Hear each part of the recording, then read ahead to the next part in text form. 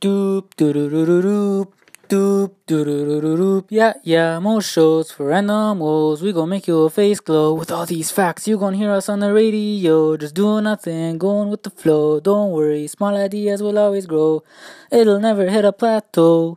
I don't need none of this, no. Just advertisement so I can get that dough. We're not leaving now, our home is a studio. Don't forget to come and check back in tomorrow. Yeah. Hello, ladies and gentlemen, and welcome to most shows on Random Woes. This podcast is for our summative assignment of NBE 3U, Contemporary Aboriginal Studies. Today, we are talking about the novel Starlight, written by Richard Wagamese, which really made us whoa, and we want to discuss it today with you. We also have a special guest today, Eugene Roth. So tell us, how did you like the novel, Eugene? Hey, well, first of all, thanks for having me here. It's a great honor.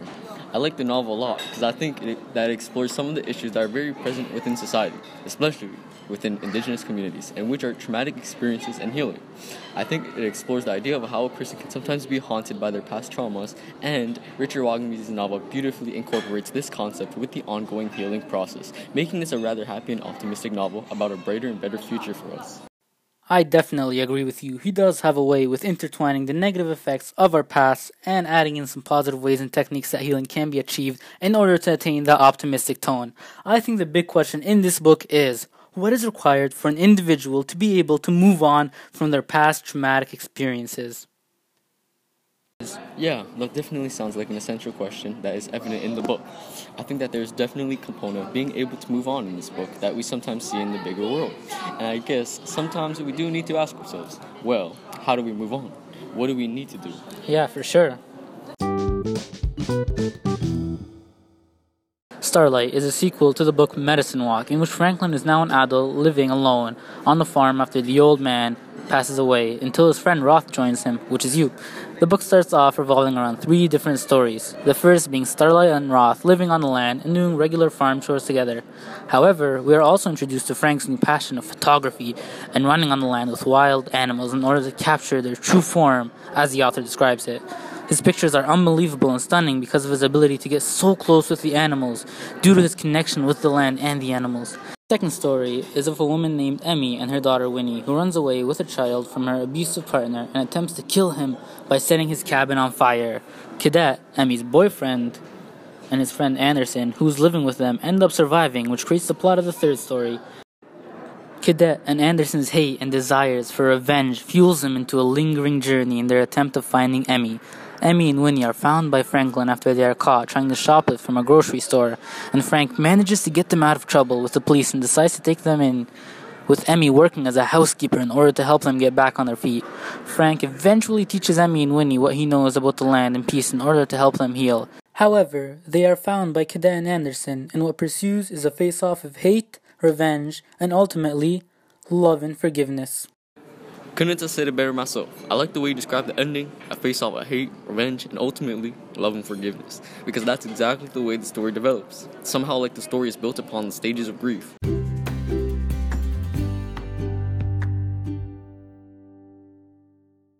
First of all, one unhealthy way to escape from her past traumas is through denial. This is represented in the book when Emmy runs away from her abusive relationship. Denial is one of the ego's defense mechanisms as outlined by psychologist Sigmund Freud. It is described as neglecting one's own problems and pretending like they have not happened, basically shutting them out of our conscious mind. By leaving that life behind, she is choosing to keep it in her past and not have to live with it or think about it, thus attempting to deny the problem out of her life altogether. She is also representing the first stage of grief because her situation is causing her a lot of stress, and she is attempting to cope with it through denial. So tell me, Roth, what are the effects of attempting to deny one's own problems? Well, that's a good question, because denial is a common way to deal with problems just because it comes first in them stages of grief. Denying one's own problems might be good for the conscious mind since it reduces the stress of not having to think about it, but it definitely doesn't make the problems disappear. In my opinion, I think it's better to face our problems face on. At least that's what I learned from Frank. Just go straight up to the source of hate and give it peace, calmness. Wow, that's a pretty upfront way of dealing with your problems. definitely easier said than done. However, sometimes it can also become confusing on what to do once you do face your problems. Absolutely. Many people just want to go in there and yell their lungs out, speak their mind, and just let their hate and craving for revenge take over them. It is important to show calmness, love, and forgiveness, because giving hate is like hurting yourself. The more you give, the more you hurt. We just need to look at it rationally and act calmly, not letting our hate win. Because when we show any sign of anger or frustration, we have let our hate win this conflict. And even more so, I think that Richard Wagamies wants to tell us that facing our problems is so important because that if we don't, they will haunt us. At the beginning of the book, Emmy's traveling in the car she stole from Cadet and is in the need of food. She stops at this farm and asks the lady there, Viv Anders, if she is able to do any work for food and gas. After finishing the work, Viv tells them, whatever it is you're running away from is never really going to get left behind. Way of dealing with your problems. Definitely easier said than done. However, sometimes it can also become confusing on what to do once you do face your problems. Absolutely. Many people just want to go in there and yell their lungs out, speak their mind, and just let their hate and craving for revenge take over them. It is important to show calmness, love, and forgiveness, because giving hate is like hurting yourself. The more you give, the more you hurt. We just need to look at it rationally and act calmly, not letting our hate win. Because when we show any sign of anger or frustration, we have let our hate win this conflict. And even more so, I think that Richard Wagamies wants to tell us that facing our problems is so important because if we don't, they will haunt us. At the beginning of the book, Emmy's traveling in the car she stole from Cadet and is in the need of food. She stops at this farm and asks the lady there, Viv Anders, if she is able to do any work for food and gas. After finishing the work, Viv tells them, whatever it is you're running away from is never really going to get left behind. If we don't, they will haunt us. At the beginning of the book, Emmy is traveling in the car she stole from Cadet and is in need of food. She stops at this farm and asks the lady there, Viv Anders, if she is able to do any work for food and gas. After finishing the work, Viv tells them, whatever it is you're running away from is never really going to get left behind. And that is on page 39. Even if we are able to run away from our problems and make them invisible to our conscious mind, they will still exist unconsciously and will always haunt us. Viv is attempting to explain how a problem will always be there no matter how far you try to run, or how much you try to ignore it. So it is crucial to attempt to step up and solve our problems, since we can't run away from them. This is why denial and Emmy running away from her past life in Cadet is an example of unhealthy healing. Yes, denial is also a defense mechanism that is displayed by people when presented with indigenous issues. Many people just have the perceived notion that the government pays for all of their expenses and needs, and they tended to be closed-minded, and this is clearly seen in episode 4 of Forest Fire when they hold the class teaching people in indigenous issues. I think that the problem is with child rearing, since behavior is something that is learned. According to Albert Bandura's learned theory, many children are raised in ignorant or racist environments and attain this racism through the parents. One way to fix this is through education. I saw some schools taking up this cool contemporary Aboriginal studies course called, which is an amazing thing and a huge step for reconciliation because it allows our younger generations to be educated on these issues so that when they grow up to become leaders in society, they can make better decisions through the knowledge that they have. Fixing our education system and incorporating indigenous issues within it can hugely help us to overcome the racism and inequality that indigenous people face. This is just a quick side note letting our listeners that Eugene Roth was referring to 8th Fire and just said 4th Fire by mistake. Thanks. Yeah, absolutely. I think that hate can sometimes swallow us up, and it can cause us to forget who we really are. And that actually brings us to the second point. But first, a quick message from our sponsors. This podcast is brought to you by Mel's Grocery Store, the best grocery store in Endako. This week is our annual buy sale, so come in and buy all the groceries you need for your family. Remember, food's a good mood, but it's better with family. Secondly, Cadet also displays the qualities of leaving behind his past traumas in an unhealthy way. Cadet is traumatized by the fire that Emmy left them in to die. This near-death experience haunts Cadet and rises an unstoppable hate that fuels him. This motivation is why he seeks to get revenge with Emmy, and he uses this hatred to keep him going on his non-stop journey looking for her.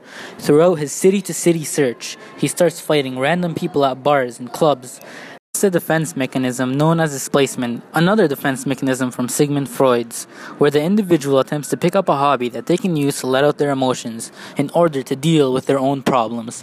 Cadet's hobby turns intense and sinister as he starts showing his opponents no mercy and keeps beating them even after they have gone unconscious. Cadet uses his hobby of fighting random strangers to project the hate that he has for Emmy on something else so that he doesn't have to deal with it or feel stressed out from the waiting until he finds her. This relates to the second stage of grief, which is anger. An individual will usually display anger and emotions of strong discomfort in order to address their problems because of the shock and surprise of it, as well as not knowing what else to do. Cadets' decisions are not only completely wrong and immoral, but it also causes them trouble and almost gets them arrested multiple times. My first question for you, Mr. Roth, is what are the effects of hate and revenge on an individual? I think that hate and revenge can actually destroy and take over an individual. With Cadet's example, it causes him to take up the hobby of fighting other people. It turns into this ruthless character who has no mercy or love for his opponents. The author describes him as a black hole that absorbed and killed everything and made it disappear into a whirling vortex who only gravity was paying. Pretty dark way of describing him. Realistically, to me, this isn't even considered as moving on from your past traumas because he's still clinging on it. He's letting it control him and change his life. So he isn't really doing anything to move on or confront his problems. That's an interesting opinion. I would like to disagree with that. I think that having hate and seeking revenge is a common reaction that many people turn to when they feel anger towards a person or they feel like they have been betrayed. For them, revenge and getting back at their enemy or whoever allows them to feel accomplished and having healed by asserting their dominance and power, not letting themselves be seen as weak. Interesting. Yet, I still don't think that an individual can truly move on, even if they think they can, because it will always haunt them and they will never achieve that full satisfaction or closure until they address the problem face on. Now tell me, what makes revenge so attractive? Why does it seem like such a good option that it is a component of many people's healing process?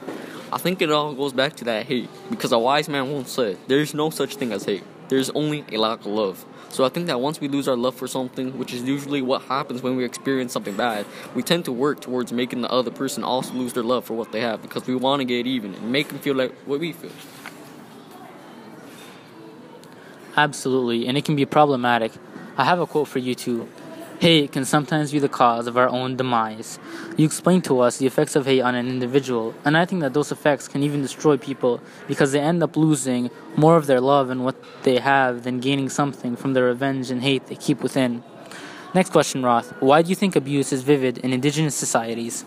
I think that the big reason for abuse in indigenous societies is trauma. Just like we talked about with Cadet, abuse can sometimes be a way to displace our anger onto something else so that we don't have to actually face our problems. Having that fear and hurt in you can really mess you up, and trauma is very present in the indigenous society. That's a pretty cool connection. Now, why do you think that the effects of trauma are very present in indigenous communities? That's a pretty cool connection. Now, why do you think the effects of trauma are very present in the indigenous community? That's a really good question. I think it's because of all the hurt they've been through. Like, just look at it. Residential schools, 60 scoop, millennial scoop, all of that has messed them up. They were taken away from their parents and raised by either foster parents or nuns. Either way, their identity was taken from them. And guess what happened once they became adults? They go right back to where they came from. Except they don't know how to act anymore because their culture, language, religion, and spirituality has been taken away from them. So now their families won't accept them. And the government definitely won't accept them. What do? All their life, they never had no proper role models. So as soon as they have kids, they don't know what good parenting looks like. Not only that, but they think all that abuse and harassment they suffered is normal, so they do it to their kids. Why? Because they don't know any better. The problem in indigenous communities ain't the trauma. It's the intergenerational trauma that keeps getting passed down, which is why they just can't get over it. Like, even the ones that haven't been affected by residential schools or by child services are still being controlled. They are restricted on their own land. If they want to start a business, they need a pass. So, what do you expect? The government has restricted and hurt them in so many ways. Not only that, but look at the limited amount of resources they have. Very few reserves have psychologists working there full time, which is such a huge problem. Because from all of this hurt comes mental illnesses. And if they don't even have the proper resources to deal with them, then tell me, what are they supposed to do? Wow, Roth, I totally agree. I think that the fact that indigenous people were hurt and then disregarded as in not having the proper resources is probably the basis of this immense issue.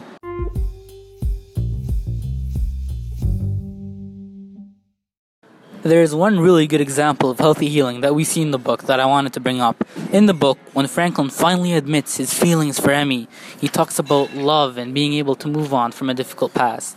He uses the example of the young mare he has. He explains how he acquired it from the Animal Rescue Agency because it was being neglected and abused by its previous owner, and how it wouldn't let him get closer to her because she didn't trust him and had forgotten how to be a horse, as Wagamis puts it. Starlight starts slowly gaining her trust by sleeping in the barn beside her and taking her out on walks, that when he lets her out on the field alone, she finally starts running out on the pasture like the horse she was meant to be. Franklin describes this as a way to heal from trauma and explains, "Didn't try to change her at all, just let her find herself in the love I was given." I think this quote can tell us a lot about how we can overcome our own traumas. So, the question is, how does love allow us to overcome our traumatic experiences? By the way, that quote is on page 204. Wow, that's a beautiful quote. I think that love is a big concept that can allow the individual to feel a sense of worthiness in who they are, because oftentimes they may feel shame and not worthy of connection because of what has happened to them. And I think Richard Wagamis wants to describe the effect of love and being loved for an individual. People who are going through difficult traumas may not feel like they have many people who are there for them, even though they are greatly loved. All in all, I think that the important idea is that people who love you will not try to change you or make you someone different, but will just love you for who you are. And this compassion can allow us to feel that sense of worthiness and find ourselves again, as well as recognize who we are as individuals. This in turn can help us to live a better life by having that optimism and motivation to keep going. Absolutely. Frank is a key character in the story, but he isn't a perfect one. What is Frank's role in the healing of others? Well, I think that Frank definitely has a major impact in the healing of Emmy and Winnie. He teaches them that he knows about the land and takes them out there in order to give them something which has helped him move forward with his life. Emmy and Winnie immediately find peace in the land, and this passion is something that allows them to heal and have something that they can really hold on to and call theirs. Emmy explains her feeling towards living with Starlight and his gift of the land and the appreciation of the land that he teaches them and gives them. Something I never had before. Something Winnie never had either. A place where we feel safe, secure. By giving Emmy the land and his teaching, Starlight is able to give this place of security to Emmy because it is something that will always be there for her and that she can always turn to. No matter what happens, the land's always there for her. I think that Frank's role in helping others allows him to heal himself as well. The reason why Starlight takes in Emmy and Winnie is because he sees a hint of himself in them. He feels like he was in that same position as a child, not knowing who he was or what to do. Because of this, he decides to take them in and help them out. But I also think that by helping them out, Franklin is also healing himself. He describes this concept called unbroken territory, a place where nobody has been, a place that is so beautiful, yet you are so scared of going there. Scared of losing yourself in what you find. He also explains that people in love can be unbroken country, and Frank feels this with Emmy. In the book, he says, "You make me forget how I lived up to now," and that is on page 204. Franklin's vulnerability and compassion for others actually helps him to recognize the struggles of other people and allows him to appreciate others and be grateful for his life. It allows him to view a different angle and be able to see both the beauty and ugliness of the world, increasing his appreciation. And I think that by opening up with Emmy and helping her out, Starlight is able to finally love again, allowing him to live life with a different viewpoint and a different motivation that he has never seen before. It allows him to forget his past life and seeing a better life ahead of him with people that he loves. And in that, I think that Starlight's vulnerability with Emmy allows him to heal himself. Wow, that was beautiful, and I definitely agree. Him helping others makes him a better person to remember that people are important, and when he is able to love people, he can finally love himself. You know what? I have a question for you, Mo. Oh, well, that was unexpected, but sure, go ahead. Shoot me with your best shot. How is love for others and oneself a problem in indigenous communities today? Well, that's a good question, Roth. I think that the problem with love in the indigenous community is that many people have forgotten how to love. First of all, like we said earlier, parents don't know how to be parents because they may have either had abusive parents or none at all if they were placed in residential schools, but they would have had abusive nuns. The result is the parent in not knowing how to love their child, and more importantly, not knowing how to display this love and compassion because they never received it in the first place. Moreover, many indigenous children who lived with abusive parents or were taken away by residential schools, the 60s scoop, or even the millennial scoop, and placed in foster homes never really got to be kids because of the abuse and neglect they suffered. With the medicine wheel, there are 4 parts you see. The first is being a child, the next is being a teenager, after that it is being an adult, and finally it is being an elder. If someone has not been a child, they will find it very difficult to be a parent because they don't know what the expected behaviors of a child are, according to indigenous teachings. This is why the parent and the child are placed across from each other in the medicine wheel, because you need one in order to achieve the other. As for the love for oneself, many people lose this once they lose their love for others, because they can't trust others and only see the imperfections of life, which makes them see the imperfections of themselves. This can even cause people to lose hope and can cause mental illnesses and even suicide, which explains why suicide rates are so much higher in reserves than the rest of Canada. Losing love in others is because of the lack of resources and institutions on reserves and the poor conditions that they are living in, which causes them to lose trust in the system and thus in people. One solution to this would be to improve living conditions on reserves. For example, Attawapska has a major housing crisis where there are many people without homes, and those who do have homes are living in unsafe conditions. Providing better resources is one of the first steps that we could take to help improve the problems seen in the indigenous community today. Well, that's a really good question, Roth. I think that the problem with love in the indigenous community is that many people have forgotten how to love. First of all, like we said earlier, parents don't know how to be parents because they may have either had abusive parents or none at all if they were placed in residential schools. The result is a parent not knowing how to love their child, and more importantly, not knowing how to display this love and compassion because they had never received it in the first place. Moreover, many indigenous children who lived with abuse or were taken away by residential schools, the 60 scoop, or even the millennial scoop, and placed in foster homes never really got to be kids because of the abuse and neglect they suffered. You see here, with the medicine wheel, there are 4 parts. First, it is being a child. Next, it is being a teenager. After that, it is being an adult. And finally, it is being an elder. If someone has not been a child, they will find it very difficult to be a parent because they don't know what the expected behaviors of being a child are. This is why the parent and the child are placed across from each other in the medicine wheel, because you need one in order to achieve the other. As for love of oneself, many people lose this once they lose their love for others because they can't trust others and only see the imperfections of life, which makes them see the imperfections of themselves. This can cause people to lose hope and can cause mental illnesses and even suicide, which explains why suicide rates are so much higher in reserves than in the rest of Canada. Losing love in others is because of the lack of resources and institutions on reserves and the poor conditions that they are living in, which causes them to lose trust in the system and thus in people. One solution to this would be to improve living conditions on the reserves. For example, Attawapska has a major housing crisis where there are many people without homes, and those who do have homes are living in unsafe conditions. Providing better resources is one of the first steps that we could take to help improve problems seen in the indigenous community today.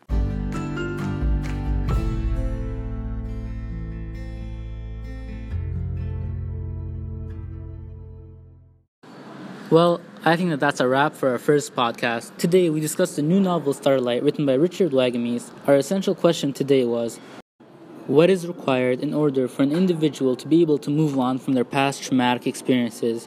We discussed both unhealthy and healthy ways in which an individual can do this, which we also connected to the stages of grief, with the three main ones being denial, anger, and acceptance.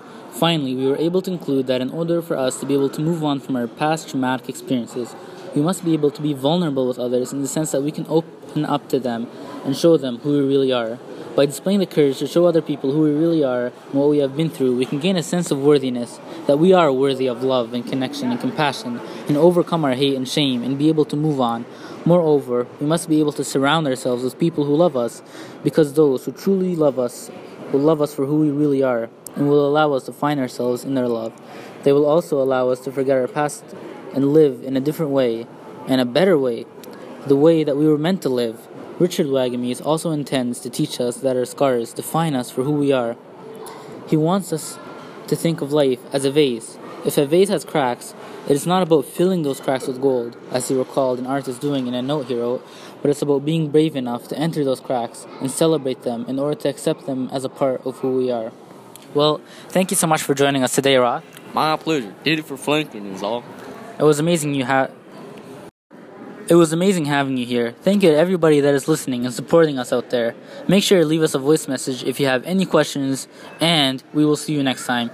Thank you so much, and until then, farewell. Yay! Doop, doo-doo-doo-doo-doop, doop, doo-doo-doo-doo-doop. Yeah, more shows for animals. We gon' make your face glow. With all those facts, You gon' hear us on the radio. just doing our thing, going with the flow. Don't worry, small ideas will always grow. It'll never hit a plateau. I don't need none of this, no. Just advertisements so I can get that dough. We're not leaving now. Our home is the studio. Don't forget to come and check back in tomorrow.